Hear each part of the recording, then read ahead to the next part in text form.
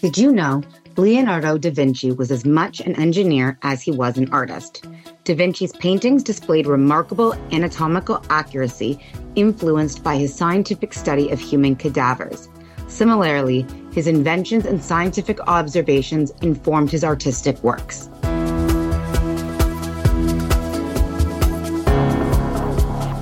Welcome to episode 6 of Smarter Together. Today, we have a very special guest. I'd like to welcome Spence Saunders, the president of Art and Science. Phase 5 has been fortunate to collaborate with Art and Science to help our client KFF, Knowledge First Financial, an educational savings and planning company, along their journey to their rebranding as Embark. And between Art and Science and Phase 5, we share the perspective that there is power in research, providing data-driven insights into branding, communication, and design strategies. So welcome, Spence. Very happy to have you today. Thank you so much. And just to get started today, if you don't mind, just sharing a little bit of background about you as well as the work that you do at Art and Science. Sure. So I've been in the advertising and marketing sort of world for about 20 years. Art and Science is 10 years old, and we describe ourselves as being a digital first agency, but really have evolved to offer a fairly comprehensive, integrated marketing and branding set of services.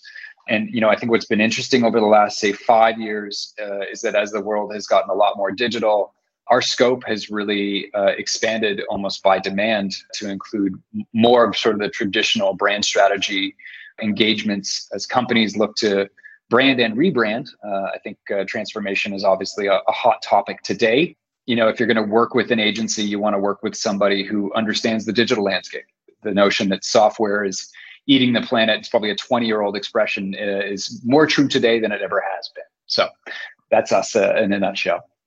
Thank you so much for summarizing, and completely support what you just said and agree.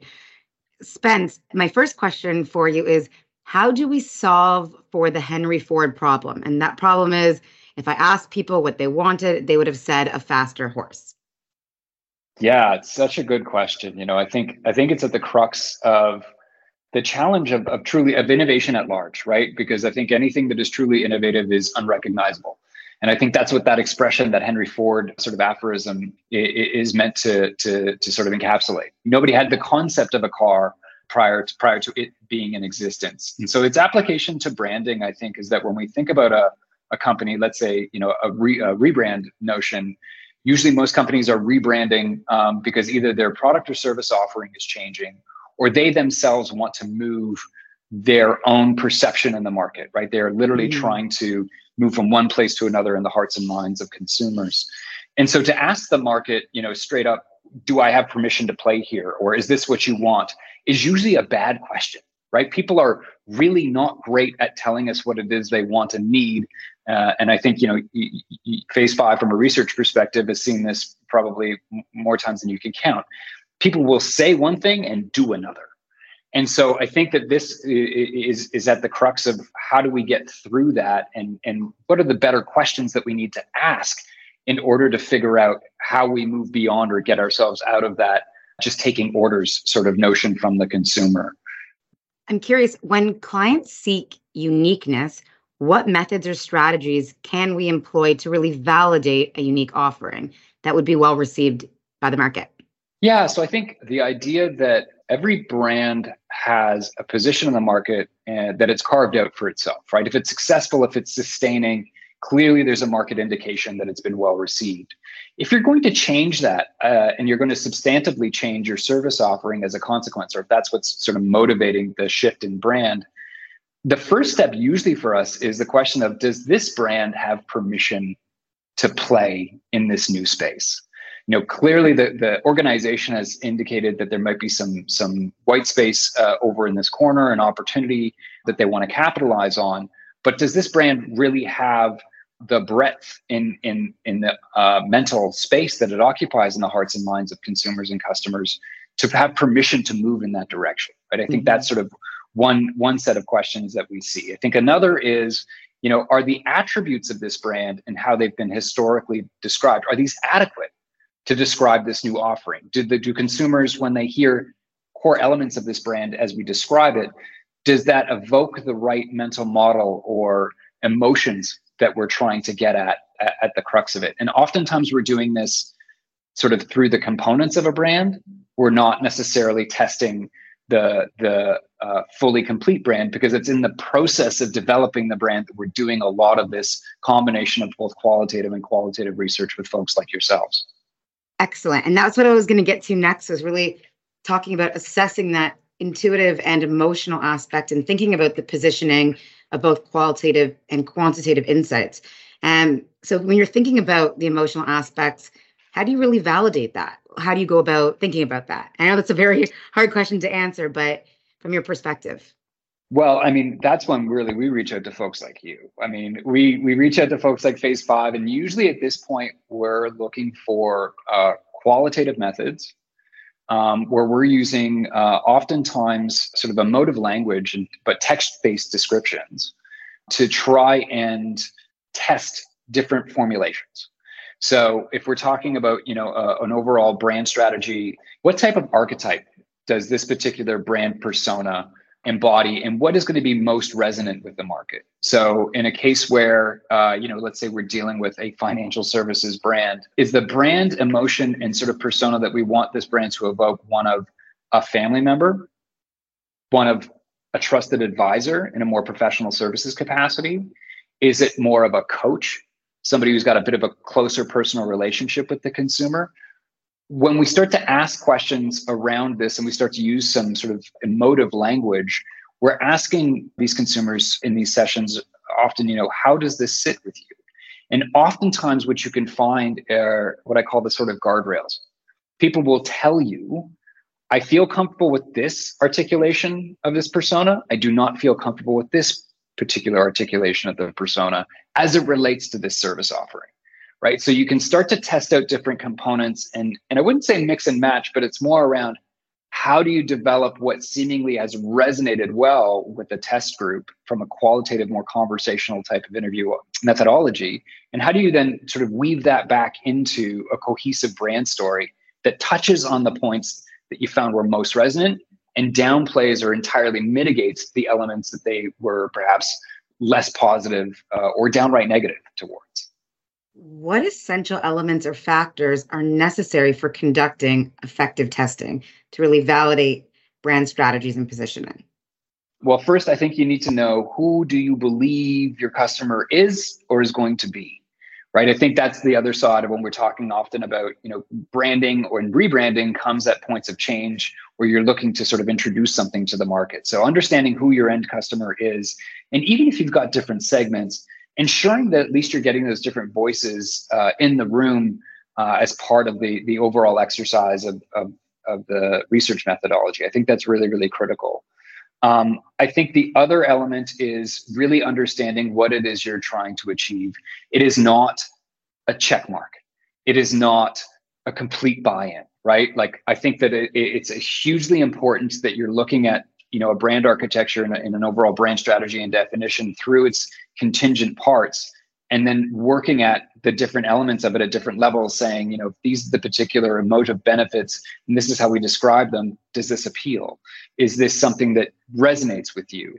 And again, looking at then cross-sectioning that against the different segments of your customer base, I think are really, really critical in understanding the level of nuance and how you dial this up. There is no hard science, right, to branding. There just isn't. It has to be a combination of the analytical and emotional. And so I think that that's really, really important to just ensure that you're covering your bases from that perspective and know what it is you're looking for going into those sessions or research methods. Another question I have for you, just from your perspective, is how do better insights help build more successful brands? Yeah, so I think honestly, it helps brands avoid sort of the pitfalls or potholes of what happens when you come to market with something that hasn't been well validated or well researched.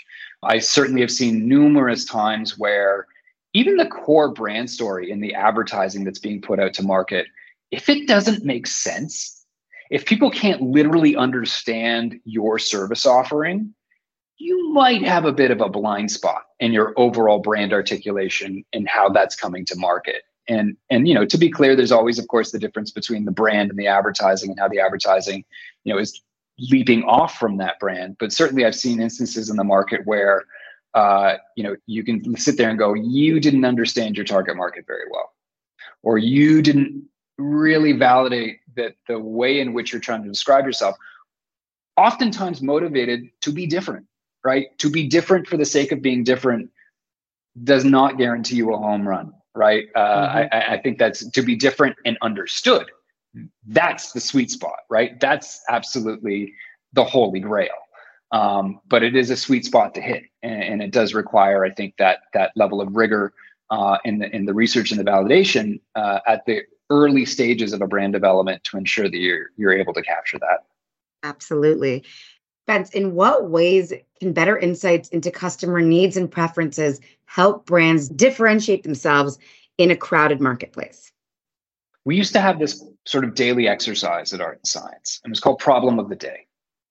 And the idea is that if you move through the world being attuned and listening for challenges, problems, points of friction, that every single one of those is an opportunity to deliver value by way of a solution for which a brand can have a very strong sort of presence and role in.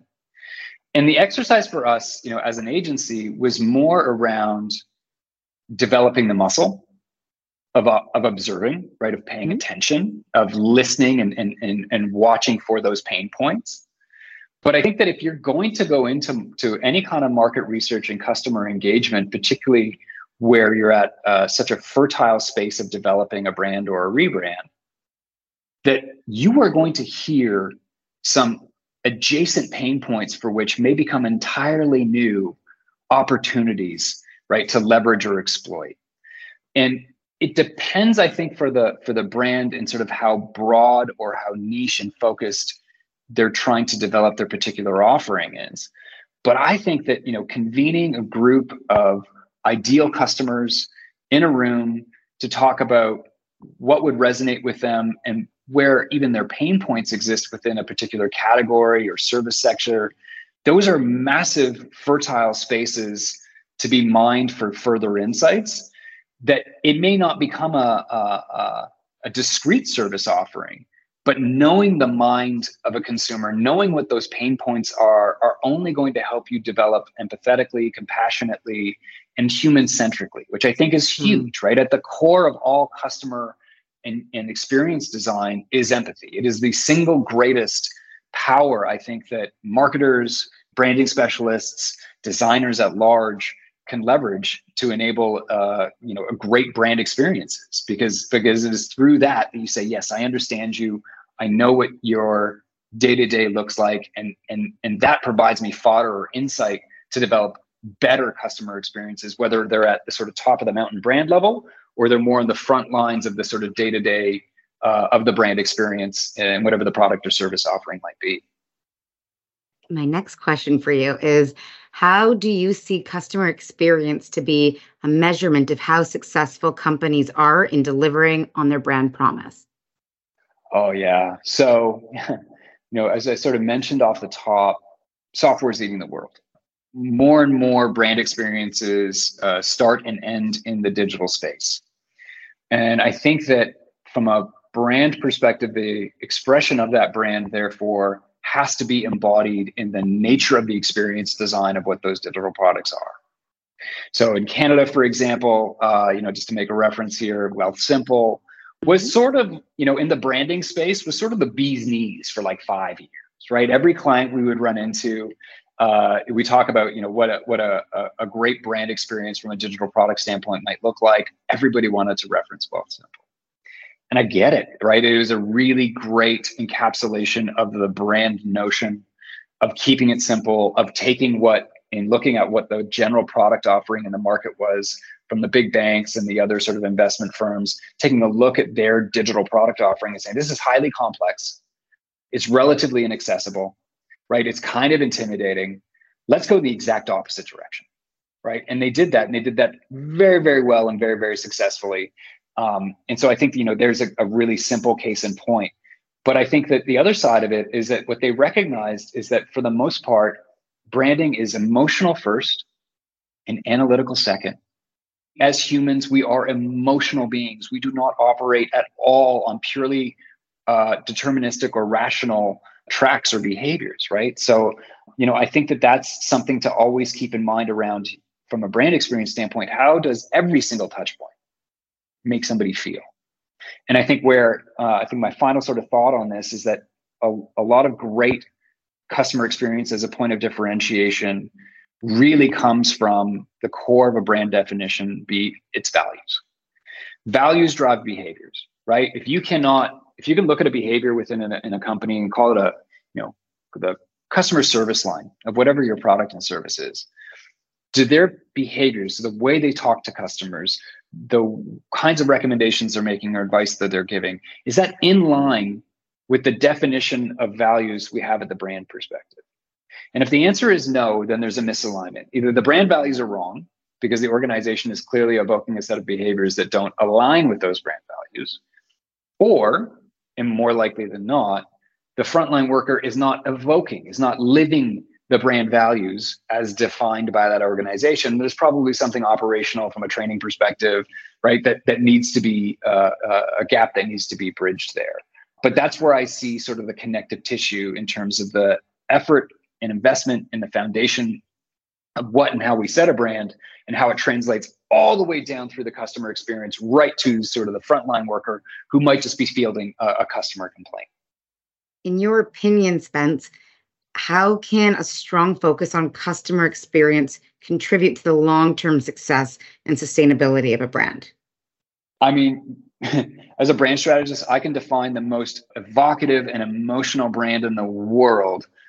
But if the customer experience coming out of that fails to deliver against that promise, there's not much I can do about it. And I can guarantee you that brand will not be successful, right? I think that so often, starting from the brand definition standpoint, we are operating from a place of sort of optimism, operating from a place of ideals, but those ideals are only as sort of valid or as efficacious as the expression of that brand downstream, right? So does the website and the copy on that website evoke the spirit of the brand that we define? That website is a customer experience. It is a massive touch point, right, for most brands today.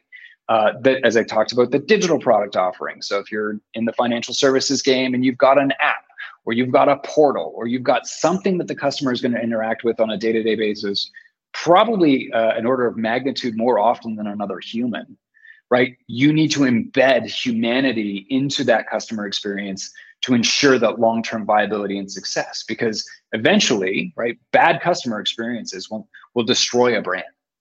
As strong as a brand can be defined, can you imagine if Nike just made really crappy shoes, right? They would not be able to live up to the brand promise of being a high performance athletic company for the masses, right? Because it's not high performance.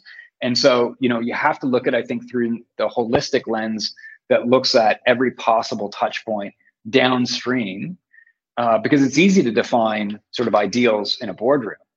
What gets really difficult is ensuring that those ideals are then translated into all the different expressions and touch points of the brand as it moves through the world, because that's really where the rubber hits the road.